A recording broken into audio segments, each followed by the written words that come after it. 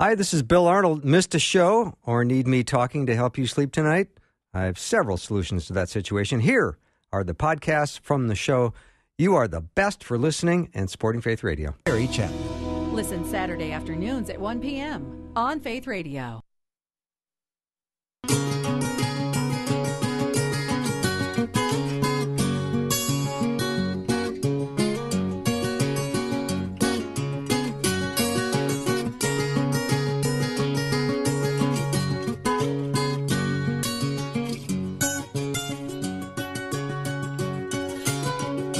And a warm welcome to Afternoons with me. I'm Bill Arnold. I'm so looking forward to this hour in particular because I get to talk to my friend, Dr. Randy Newman. He's written a brand new book called Mere Evangelism, 10 Insights from C.S. Lewis to help share your faith. Of course, Randy's been on the show a number of times. He's a senior fellow for evangelism and apologetics at the C.S. Lewis Institute in the Washington, D.C. area. He's also taught at numerous theological seminaries and colleges and has written a whole bunch of books and articles about evangelism, and he also served for over 30 years with Campus Crusade for Christ. He established Connection Points, a ministry to help Christians engage people's hearts the way Jesus did.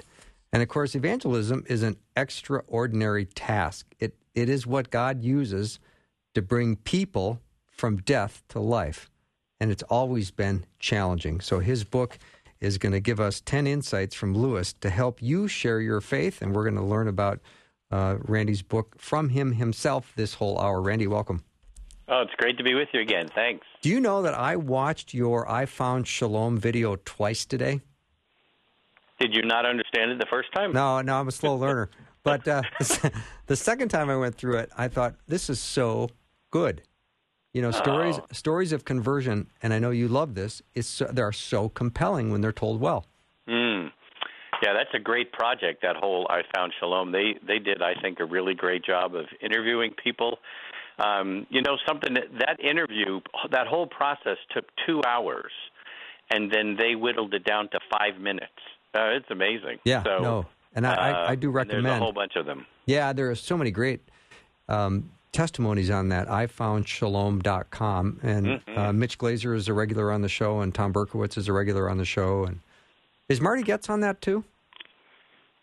I think so. Yeah, I think he's on there as well. Anyway, they're incredible testimonies. But I want to get back to the book, Mere Evangelism. I know it's a little bit of a play on words for Mere Christianity, I would imagine. Mm-hmm. Sure. Which I love. And your insights to Lewis and your applications of some of his thinking is brilliant in this book, and I've enjoyed reading it. But let's just go and talk a little bit about what draws you to his work. I mean, I know it's kind of a dumb question because he's so brilliant. Well, in one way or another, I've been reading C.S. Lewis for over 40 years. I mean, he was the one that, when I read Mere Christianity, that was what God used to bring me over the line from unbelief to belief. And so then I've been captivated by him ever since, and I've tried to read as much as I can. And as I got into doing evangelism and writing about evangelism and teaching about evangelism, I kept coming back to the fact that we need to do a really good job of pre-evangelism, talking about things that pave the way for a good gospel conversation. And I think Lewis just did that better than anybody and more than anybody. And he understood the need for doing that. So that's I did a whole lot of training in evangelism, and the topic of pre-evangelism would come up all the time. And I kept thinking, but somebody really needs to write a book on pre-evangelism. And I was sharing this idea with someone at the Good Book Company, the publisher. I said, it sure seems to me that C.S. Lewis did such a great job of it. We should analyze him and look at what he did. And that's how the book got born, I think. Yeah. So the minute they said yes, you thought, I got work to do now. Well, I was thrilled about it. It was kind of a strange conversation because I thought, well, surely somebody has already done this. And in fact, when I threw out the idea of the title Mere Evangelism, I was half joking because I thought, well, surely somebody's written about this. And Tim Thornborough, who's at the Good Book Company, he had his laptop computer right there, and he said, "Oh, wait, hang on, let's see." And he pops it open, he starts searching and searching, and no, there wasn't a book or things on mere evangelism, so we snagged it. We grabbed the title, and here we go. I love it. So, Randy, maybe you would talk about pre-evangelism and evangelism. How are they different? How are they alike? And how do they fit together? Yeah, that's really, really crucial that we keep them, that we understand them and see how they fit together. So evangelism is a very precise, kind of narrow activity. It's the verbal proclaiming of the gospel message, a very precise message that God sent his Son to die for sinners so that people can repent and be saved. And so that's evangelism. That's sharing the gospel. But there's a whole bunch of other stuff we can do before and around that task of evangelism that paves the way for it or makes it plausible or makes it more fitting with what people already believe. And so pre-evangelism is talking about your testimony or evidence for the existence of God or reasons why we should consider these things to be true or why we believe the Bible is the Word of God. And, there's all sorts of apologetics things, but there's even going back even further, and this is where Lewis started his radio broadcasts that later became Mere Christianity. He started with, how do we know about right and wrong? Isn't there something innate inside us where that tells us, hey, you shouldn't take that, that was mine, or hey, I was sitting there first. And so there's an innate sense built into us. Now, we as Christians think it's because it's the image of God that we're created in, and that God has placed eternity in our hearts, and that he has placed a conscience in us. But it's those kinds of discussions that Lewis was so good at doing that I think we need to do more of. Randy, when you say God has placed eternity in our hearts, is that like a divine plan? Because when I think of the word eternity, I think, well, if you die apart from Christ, that's also going to be your eternity. Well, sure. Now, that phrase, comes from the book of Ecclesiastes. 3:11, isn't it? I'm not trying to be so super specific, but I was just reading that recently, and I think it's in the 3rd chapter. I don't know. Yeah, no problem. During the break, I could look it up, but so it's a poetic way of saying, because Ecclesiastes is a poetic book. It's a poetic way of saying that there's something God has placed in us of a longing for more than just this life, a longing for more than just the amount of righteousness we can generate on our own. We're always looking for more. And so that's the biblical basis. The way Lewis said it was, we have all these disappointments in life, and we could either respond to them going after more and more and more like a hedonist, or just shrugging our shoulders and being a cynic and go, yeah, that's, you shouldn't bother wasting your time. Or Lewis said that the Christian way of dealing with those disappointments was, if I find in myself a desire which no experience in this world can satisfy, the most probable explanation is I was made for another world. And so that's what I think is part of the thinking of the writer of Ecclesiastes, that there's something placed inside of us that's longing for eternity, holiness, goodness, pure love. All of those things that we can only find in God, we try to find them in other things, and we're always disappointed because those other things can't fulfill. They can only be pointers. Randy, is pre-evangelism a skill, and can I learn it? Yes and yes. Okay, good. Next question. No, I suppose you want more than that.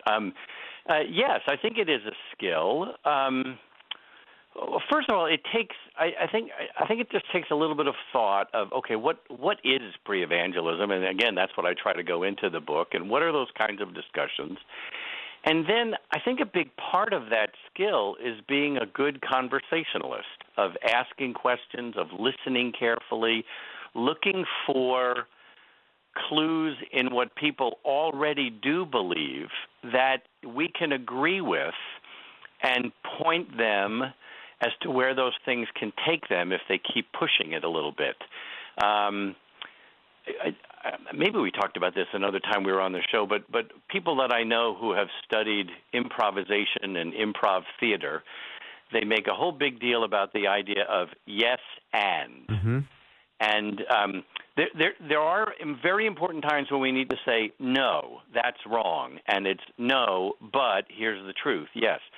But there's a whole lot of times when we can say, yes, and so they say things like, people should treat each other with respect. Yes, I agree. And there's a really deep reason for that, and that's because all people are created in the image of God. Or people say, there's just times that I do things, and I just feel so ashamed. I do things that I just think that I just would never do something like that. Yes, and that's because we all have this sense of right and wrong, and all of us fail to live up to it. So it's finding and listening and latching on to things that people say and they already acknowledge as true that we can build on and point them to the greatest truth, the truth of the gospel. Yeah, I love in your book, Randy, you talk about asking if people can recall specific things that were said to them that challenged their assumptions. Do you remember reading something that sparked your wonder about a world that's better than this current version of the world? I mean, you've got all these ideas about a song or a story or a movie or something that can stimulate, where the conversation can take you to places where you can then go to something deeper. Mm-hmm. Yeah, for me, toward the end of high school and the first couple of years in the university, I really got into absurd humor. That may surprise you.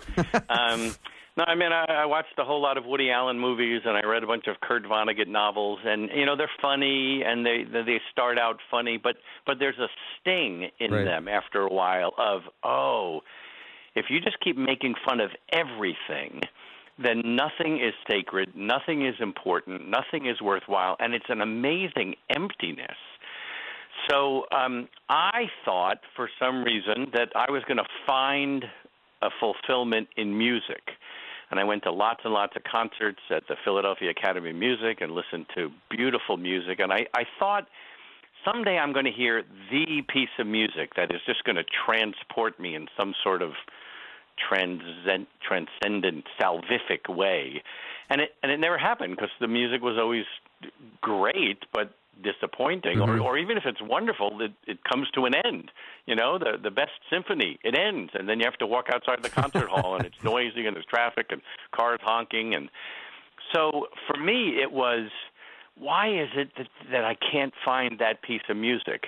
And Lewis was just the one who said, we're all looking for it somewhere. Some of us look for it in something like a piece of music. For Lewis, it was in story and mythology and literature. But when he put, a label on it of calling it disappointment and a pointer to another world, I thought, that's it. That's exactly right. And then reading the Gospel of Matthew and seeing it wasn't just that I was longing for another world, but my sin had separated me from that world, and I needed a Savior. So I didn't just need a piece of music. I needed a Savior. Yeah. Let me take a little break. We're talking to Dr. Randy Newman. His new book is Mere Evangelism, 10 Insights from C.S. Lewis to help you share your faith. We'll be right back.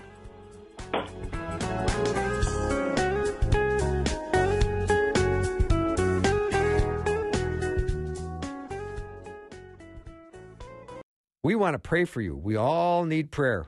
We would love to pray for you. The Faith Radio team is serious about prayer, and we pray for specific listener requests every week. Share your prayer requests with us anonymously and securely on our website at myfaithradio.com.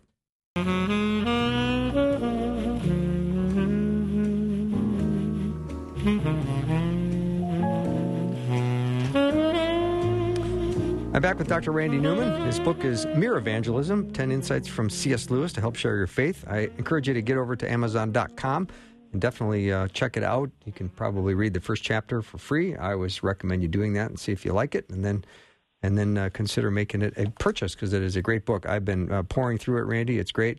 I love what you talked about how to look for clues, because I think that's really important. Following C.S. Lewis's example means we can unlock conversations that might otherwise lead nowhere or never happen at all. That's a sentence that just jumped off the page at me. Good. I'm glad. I'm encouraged to hear that. I think that I think a whole lot of non-Christians in our world assume that a conversation with a Christian is going to have a whole lot of no in it. No, you can't do that. No, that's wrong. No, here's why that's wrong. And Lewis had a whole lot of yes in the flavor of his Narnia books and other nonfiction books, even in the Screwtape Letters. A non-Christian could read that and laugh at themselves in a sense of, oh yes, I do that. Oh yes, that's what it feels like to be tempted to do things that you know are deadly and wrong. So I think there's this. I was trying to push in the book of looking for clues that people find in their daily life that make them wonder about that there's more to life or there's something so beautiful. I remember one time my wife and I were on vacation, and it was at a beach, and as the sun went down, a whole crowd of people gathered at the shore, and they just stood there watching the sunset. And when it finally just dipped below the horizon, people applauded. It was just beautiful. Mm-hmm. It was just wonderful. And so I think that that's a clue I want to try to say to somebody. Aren't sunsets amazing? Aren't flowers just unnecessarily beautiful? Doesn't it make you wonder if there's more than just natural forces behind this? Is there a God who loves beauty and loves physical beauty, audible beauty, those kinds of things? One of the things I loved that also caught my attention was when you talked about Paul's approach in Acts 14, and as far as joy-based apologetics. Obviously, speaking to non-believers, but talking about rain from heaven and crops in their season with plenty of food and hearts filled with joy, versus talking about misery-based apologetics that sound like, aren't you miserable trying to live your life apart from God? I love that passage in Acts 14 because it just reinforces this whole idea. But I want to be careful. There is a time, for sure, for misery-based apologetics and saying to Absolutely. people, aren't you miserable apart from Absolutely. God? I mean, especially if they're really messing up their lives. And that's what I think Jesus was doing when he talked to the woman at the well in John chapter 4. I mean, he was talking to her about water that makes you, that you never be thirsty again. But her life was a mess. And so he was trying to say, aren't you miserable?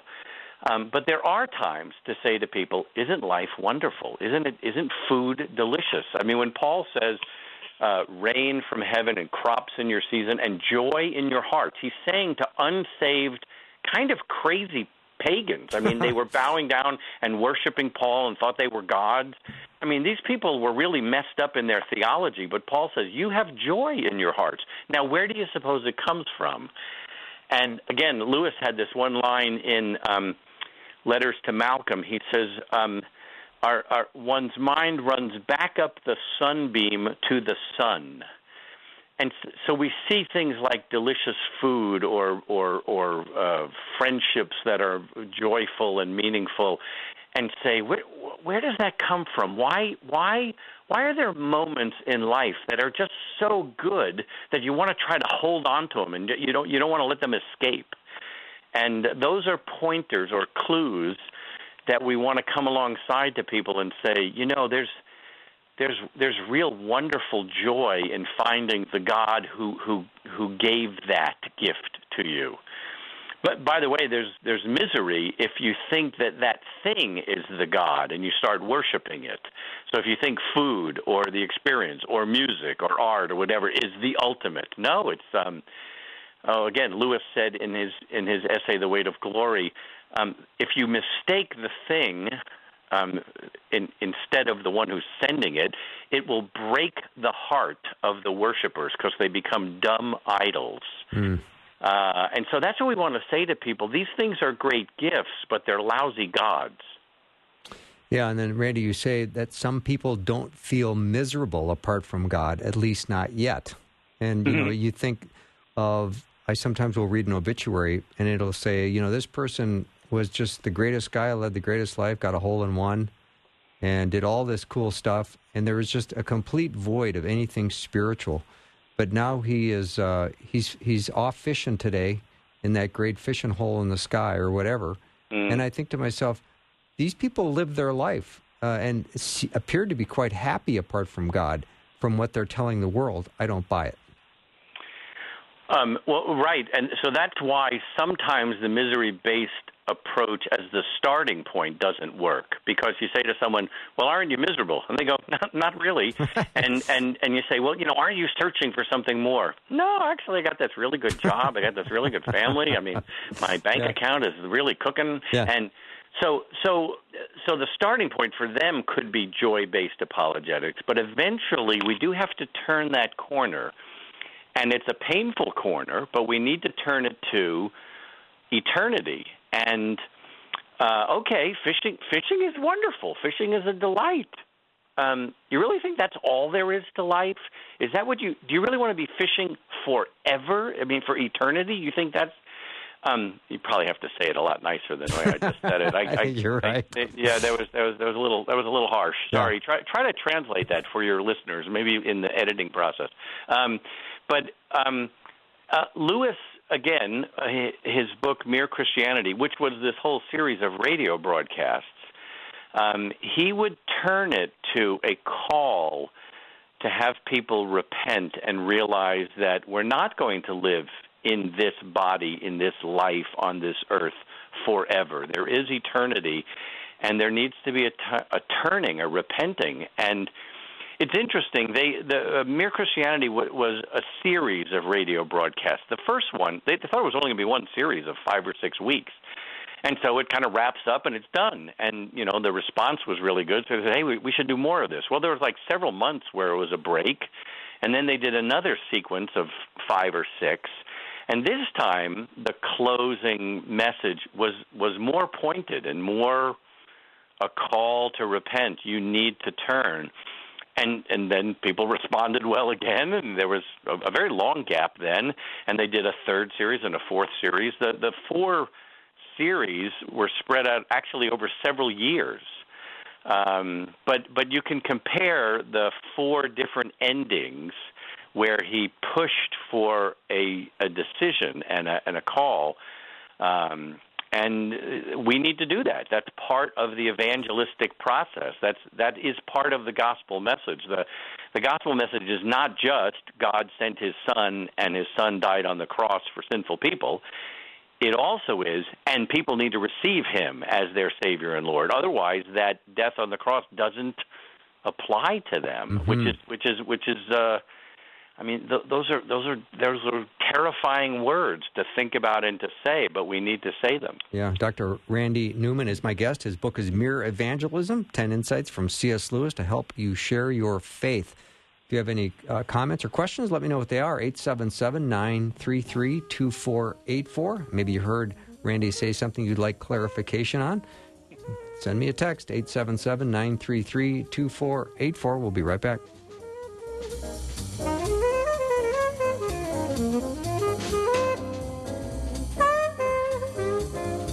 Thanks for listening to Afternoons with Bill Arnold. I'm Carmen LaBerge. If you enjoy what you're listening to here, consider subscribing to other great Faith Radio podcasts like mine. Search Mornings with Carmen LaBerge at myfaithradio.com or wherever you listen to podcasts and hit subscribe.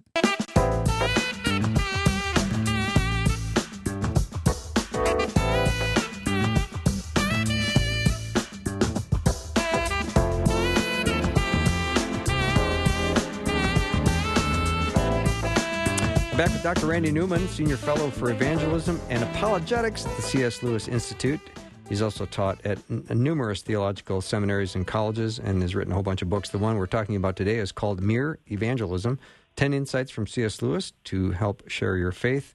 My first question is, Randy, how do you like my bumper music? Oh, I was going to ask, do you always play jazz like that? Or I often do, but I added extra in for you today. Oh, I love it. I absolutely love it. Yes. I miss my saxophones. I was a music major and I played saxophone, but I eventually sold the horns and gave up the music, sorry to say. Well, you're doing a great job. Yeah, okay, I want to get back to the book Mere Evangelism, and I know in the book you discuss the tension of the good news, bad news nature of the gospel. Now, how can we use that tension to point people to Jesus? Yeah.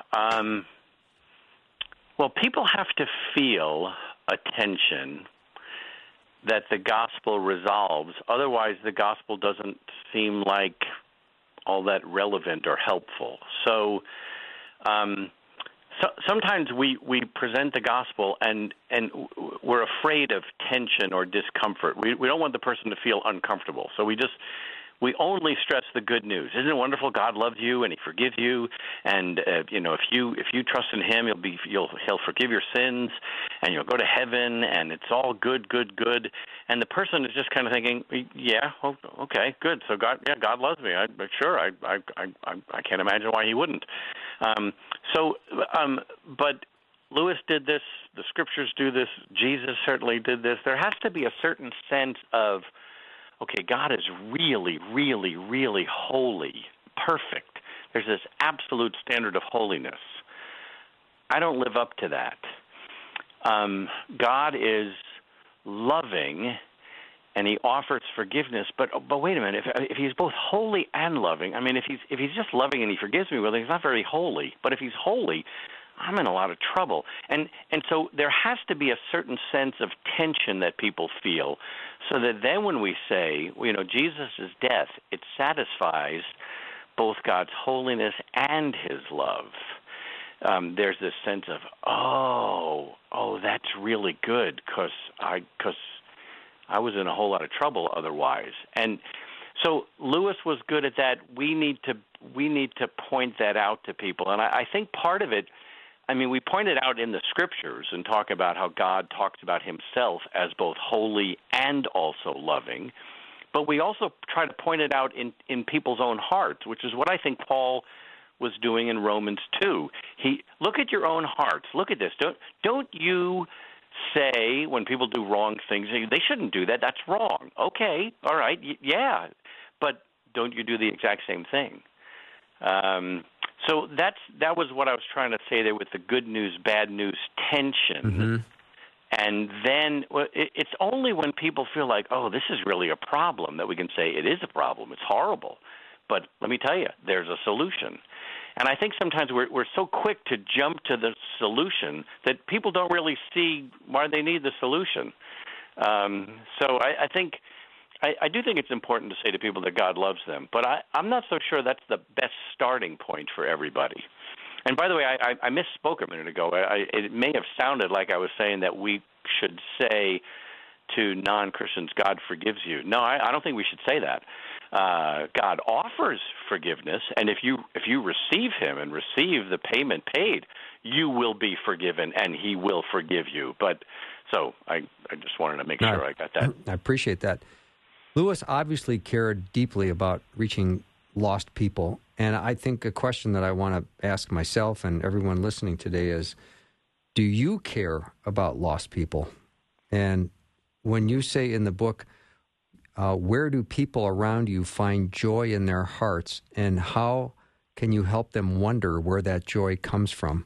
What a great point of entry to have people talk about things that really bring them joy. Yeah. And how important conversation is, and to sharpen our conversation skills in a way that it will help evangelism. Yep. I think we all think we're better at conversation than we really are, by the way. we all need improvement in this. And it's getting more and more difficult. There are quite a few people talking about how conversation is a dying art because I'll save that for other people. There's a whole bunch of reasons for that. But I think if we can become really good listeners, but there's also the need for us to pray and ask God to work in our heart. Because when you just asked the question a minute ago, do you care about lost people? My first thought was not enough. I don't care about them anywhere near the amount that I should, and so I'm regularly asking God to work in my heart. Because I can't manufacture that. I think that's what we try to do sometimes. We sort of beat ourselves up. You don't really care about people. You should. Look at how much God loves you. Well, yeah, but I think it's more of a supernatural transformation that has to happen. Lord, would you work in my heart? Would you have me be so awestruck about how much you love and care for me that will change my attitude toward other people. And it has to be a real inner transformation. You can't just flip a switch and turn that on. I do think Lewis had that because he was a very strong, fully convinced, kind of arrogant atheist for quite a long time. And when the gospel finally broke through, it was a very, very humbling and even painful experience for him. He talks about coming to faith as the most reluctant convert in all of England, kicking and screaming and looking for an escape hatch. And so I think that he was just so overwhelmed with how much he had been forgiven that it fueled his desire to reach out to people. Mm-hmm. Randy, do you ever find yourself kind of meeting people and kind of putting them in categories? Like, oh, you're one of those people. That might be hard to reach.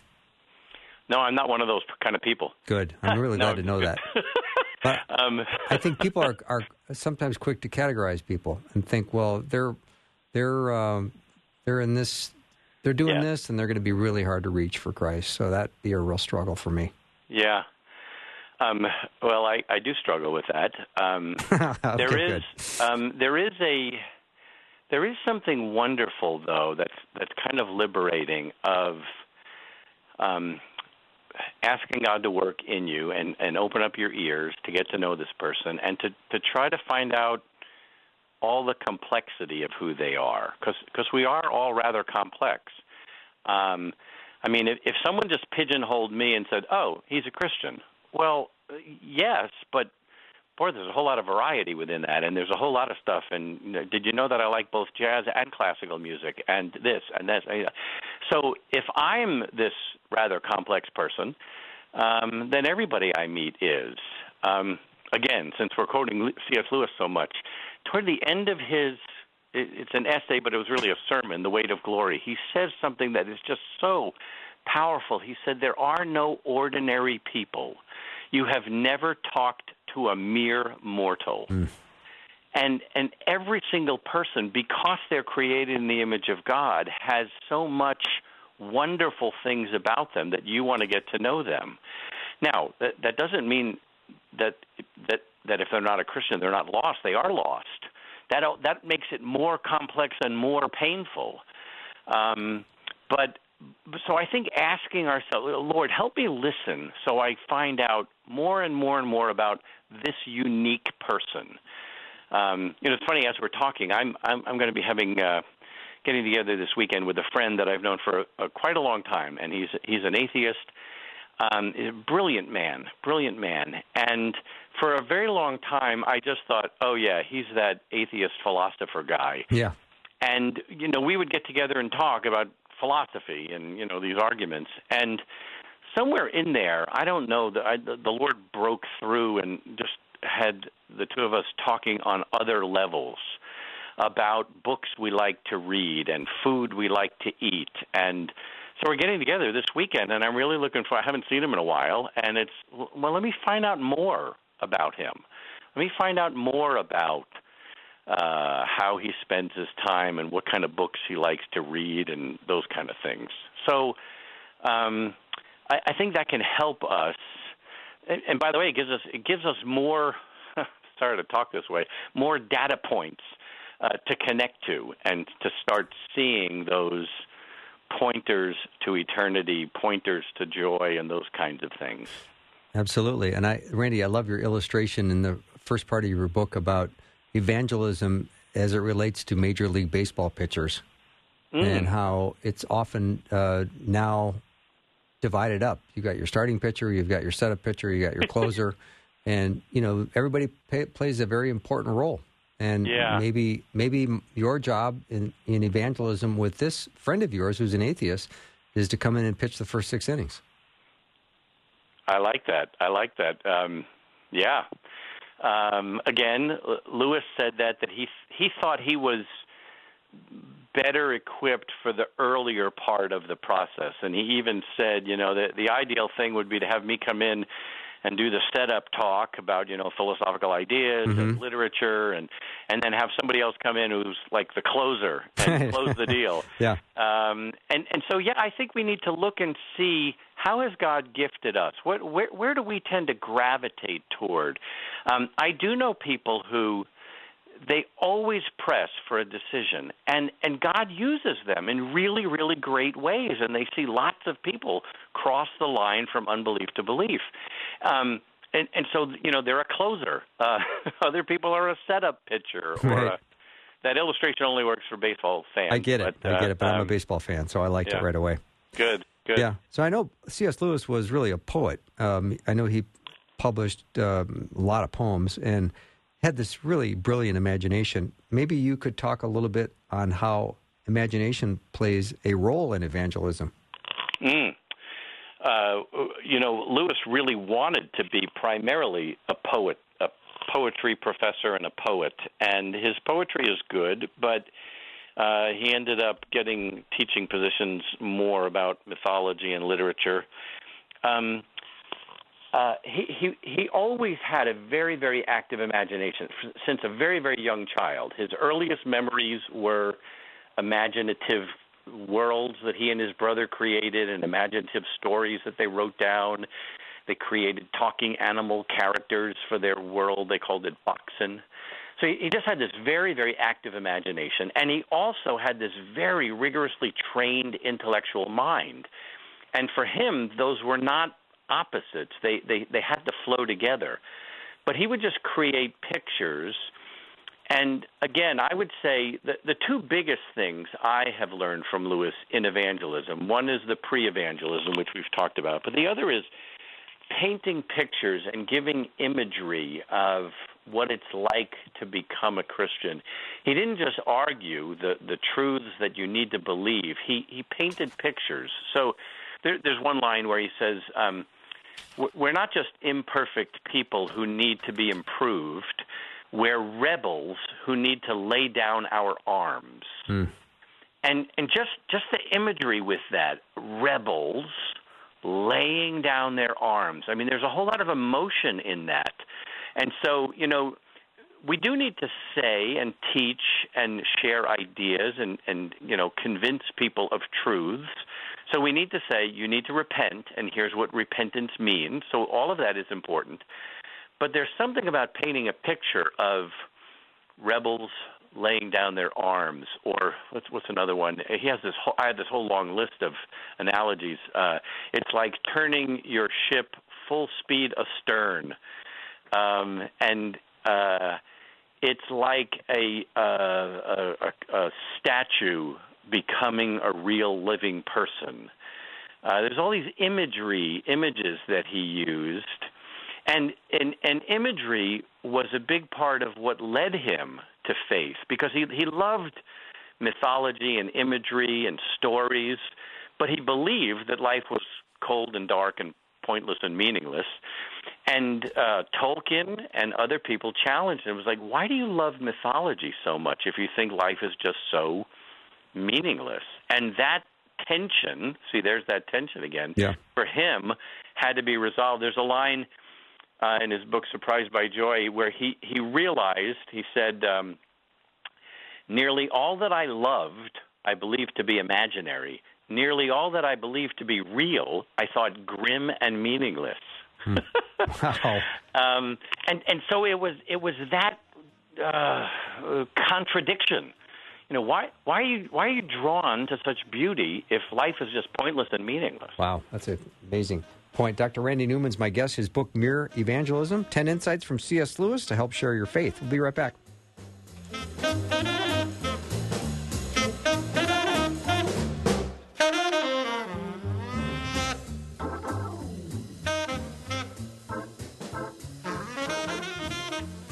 Faith Radio and Afternoons with Bill podcasts are available because of listener support. If you are a supporter, thank you so much.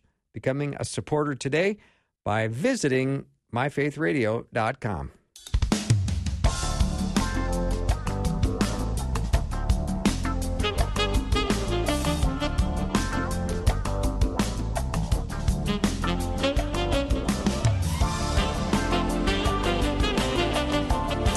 I'm back with Dr. Randy Newman. He's written a book called Mere Evangelism, 10 Insights from C.S. Lewis to help share your faith.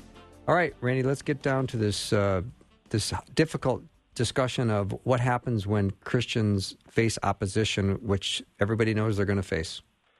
Yeah. Well, we all know we're going to face it all, but I don't think people really believe that, or we don't really think it's going to happen to us. And if the people lived in the United States for a very long time, the Christian faith was kind of just sort of tolerated and, was okay. And, we haven't faced horrible persecution the way a whole lot of people in the rest of the world have. But Jesus gives us lots and lots and lots of warnings that people are going to hate us. And he uses the word hate. And, blessed are you when people say all kinds of evil things against you falsely and persecute you because of me, he said. And we have to look at Jesus and say, okay, so some people loved him, but a whole lot of people hated him, and they killed him, and they conspired together. I'm always struck, like, there's a place where the Pharisees and the Herodians teamed up together to plan to kill Jesus. The Pharisees and the Herodians, they hated each other. I mean, they were arch enemies. The Pharisees were religious Jewish leaders, and the Herodians were these horrible pagan Roman oppressors. They hated each other's guts, but they teamed up together to figure out how they could kill Jesus because they hated him so much. And so we just need to realize, that's probably going to happen. And so we need to prepare for it, and we need to dig deeply on the well of God's grace and love for us so that when people treat us poorly, it doesn't devastate us. There's a whole lot more involved in that we need to explore. But, we think that, C.S. Lewis was just such this great guy, and he had this, great teaching gig at Oxford.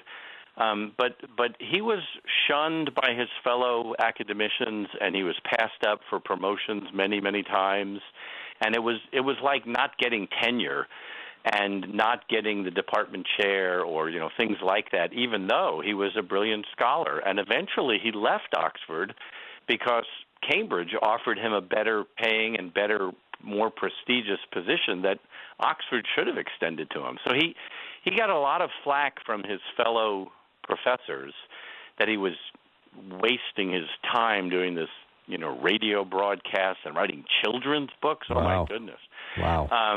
So it was very painful for him. I mean, he didn't, he didn't talk about it a great deal, but when you read some of the letters and find out about conversations with his brother and close friends, this was very painful. So I think there's a big part of our own discipleship of preparing ourselves for when, not if, when we face opposition or being shunned or being called names, how will we respond? And to prepare ourselves for it. Mm-hmm. Because we're surprised by that far too often. We shouldn't be surprised by it. We shouldn't be numb to it, but we shouldn't be surprised by it. Yeah. Randy, I know there's a lot of people who are struggling just to pray for their non-Christian friends and family. How would you encourage someone who's maybe in that position? Well, prayer is a kind of wrestling. I think we sometimes think of prayer as this very nice, pleasant, happy experience. And it is. It certainly can be pleasant and happy, but it's also wrestling and struggling.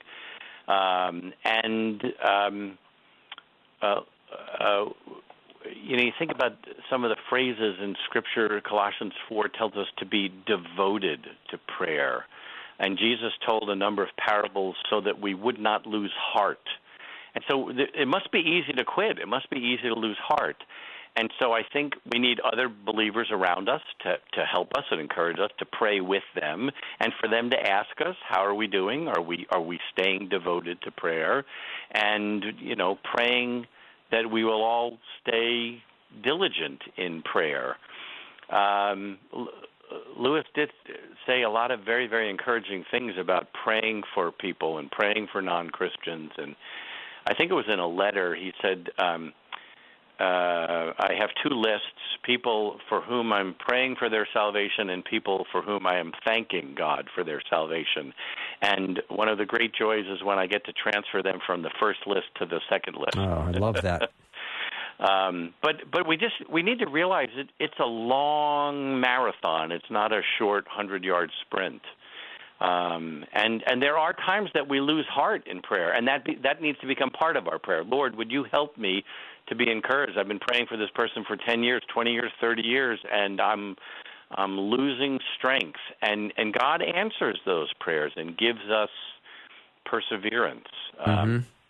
I think it's really important for us to remember that the whole evangelistic process is this blending or this mix of what people do and what God does.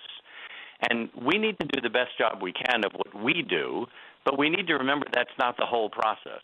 So we ask questions and we listen and we explain and we quote scripture and we tell our story and we pray for people. But then we're asking God, would you do the impossible? Would you open up blind eyes and soften hardened hearts? And there's something very encouraging of remembering of, that's right, I'm not in this alone. It's not just me and this person. It's God doing what only God can do. Yeah. Randy, I think we have time for maybe one more question, and this is kind of one of the big ones, is how do you know when it's time to call someone to respond to the gospel? They've heard it once, twice, maybe several times, and you think to yourself, I need to ask them, do you want to respond right now to receive Jesus? Well, thank you for saving an easy question for the end, Bill. I, really I figured, that. Well, I don't think we do know, okay. And I don't think we have to know. I think we can be wrong a whole lot of the times. So I think in our minds we need to remember that's a very, very important part of the process. And if we're going to make a mistake, I guess we should make a mistake in the direction of asking for a response. But even if we're wrong, so quite a few times I'll say to people, it sounds like you're ready to become a Christian, and then sometimes people say, yeah, in fact, I think I actually have become a Christian, like in the last couple of days, or they say, yeah, I think I am. And then there are other times, I have said this. In fact, there's this one friend I've been in conversation with now for several years, and I've said to him on at least two occasions, so I think it sounds like you're ready to become a Christian. And both times he goes, not yet. Okay, all right, so what's holding you back? And okay, so let's address that. And so I don't think I sometimes tell people I'm working on this evangelistic app. It's going to be on your phone, and it'll tell you exactly where the person is when they're ready, and it'll like buzz and say, okay, now's the time, start singing the song. But I don't think the app is going to work. Yeah. So I do think there's a whole lot of asking the Holy Spirit to guide us and show us, but we don't have to be 100% sure, because I just don't know whether we're really capable of that. So we ask questions and we listen carefully and we watch their face and we see how they respond. Yeah. Let me brag you up a little bit, Randy. Dr. Joel Woodruff, who's the president of the C.S. Lewis Institute, writes this quote, Randy Newman has pulled off a rare feat. He has written a book on evangelism that is both practical and beautiful. And not that I need to agree with him, but I do agree with him. It's a great book, and you've really done a nice job with this. Oh, thanks so much. That is very, very encouraging. Yeah, I hope listeners check it out. You can go to Amazon.com. It's also at thegoodbook.com, I would imagine. Can you go there as well? Mm-hmm. Yep. Yes. And the book is called Mere Evangelism, 10 Insights from C.S. Lewis to Help Share Your Faith. Dr. Randy Newman's been my guest. Randy, thanks so much for doing the show, and have a wonderful rest of the day. Thanks so very, very much. Yep. We'll see you. That wraps up our show for the day. I'm so glad for Guy Talk. Thank you so much, gentlemen, for showing up. And then this hour with Dr. Randy Newman has been wonderful. I've learned a whole bunch, and I hope you check out his book, Mere Evangelism. And I hope you have a great night. I'm looking forward to spending our time with you tomorrow. Have a great night. I'll see you soon.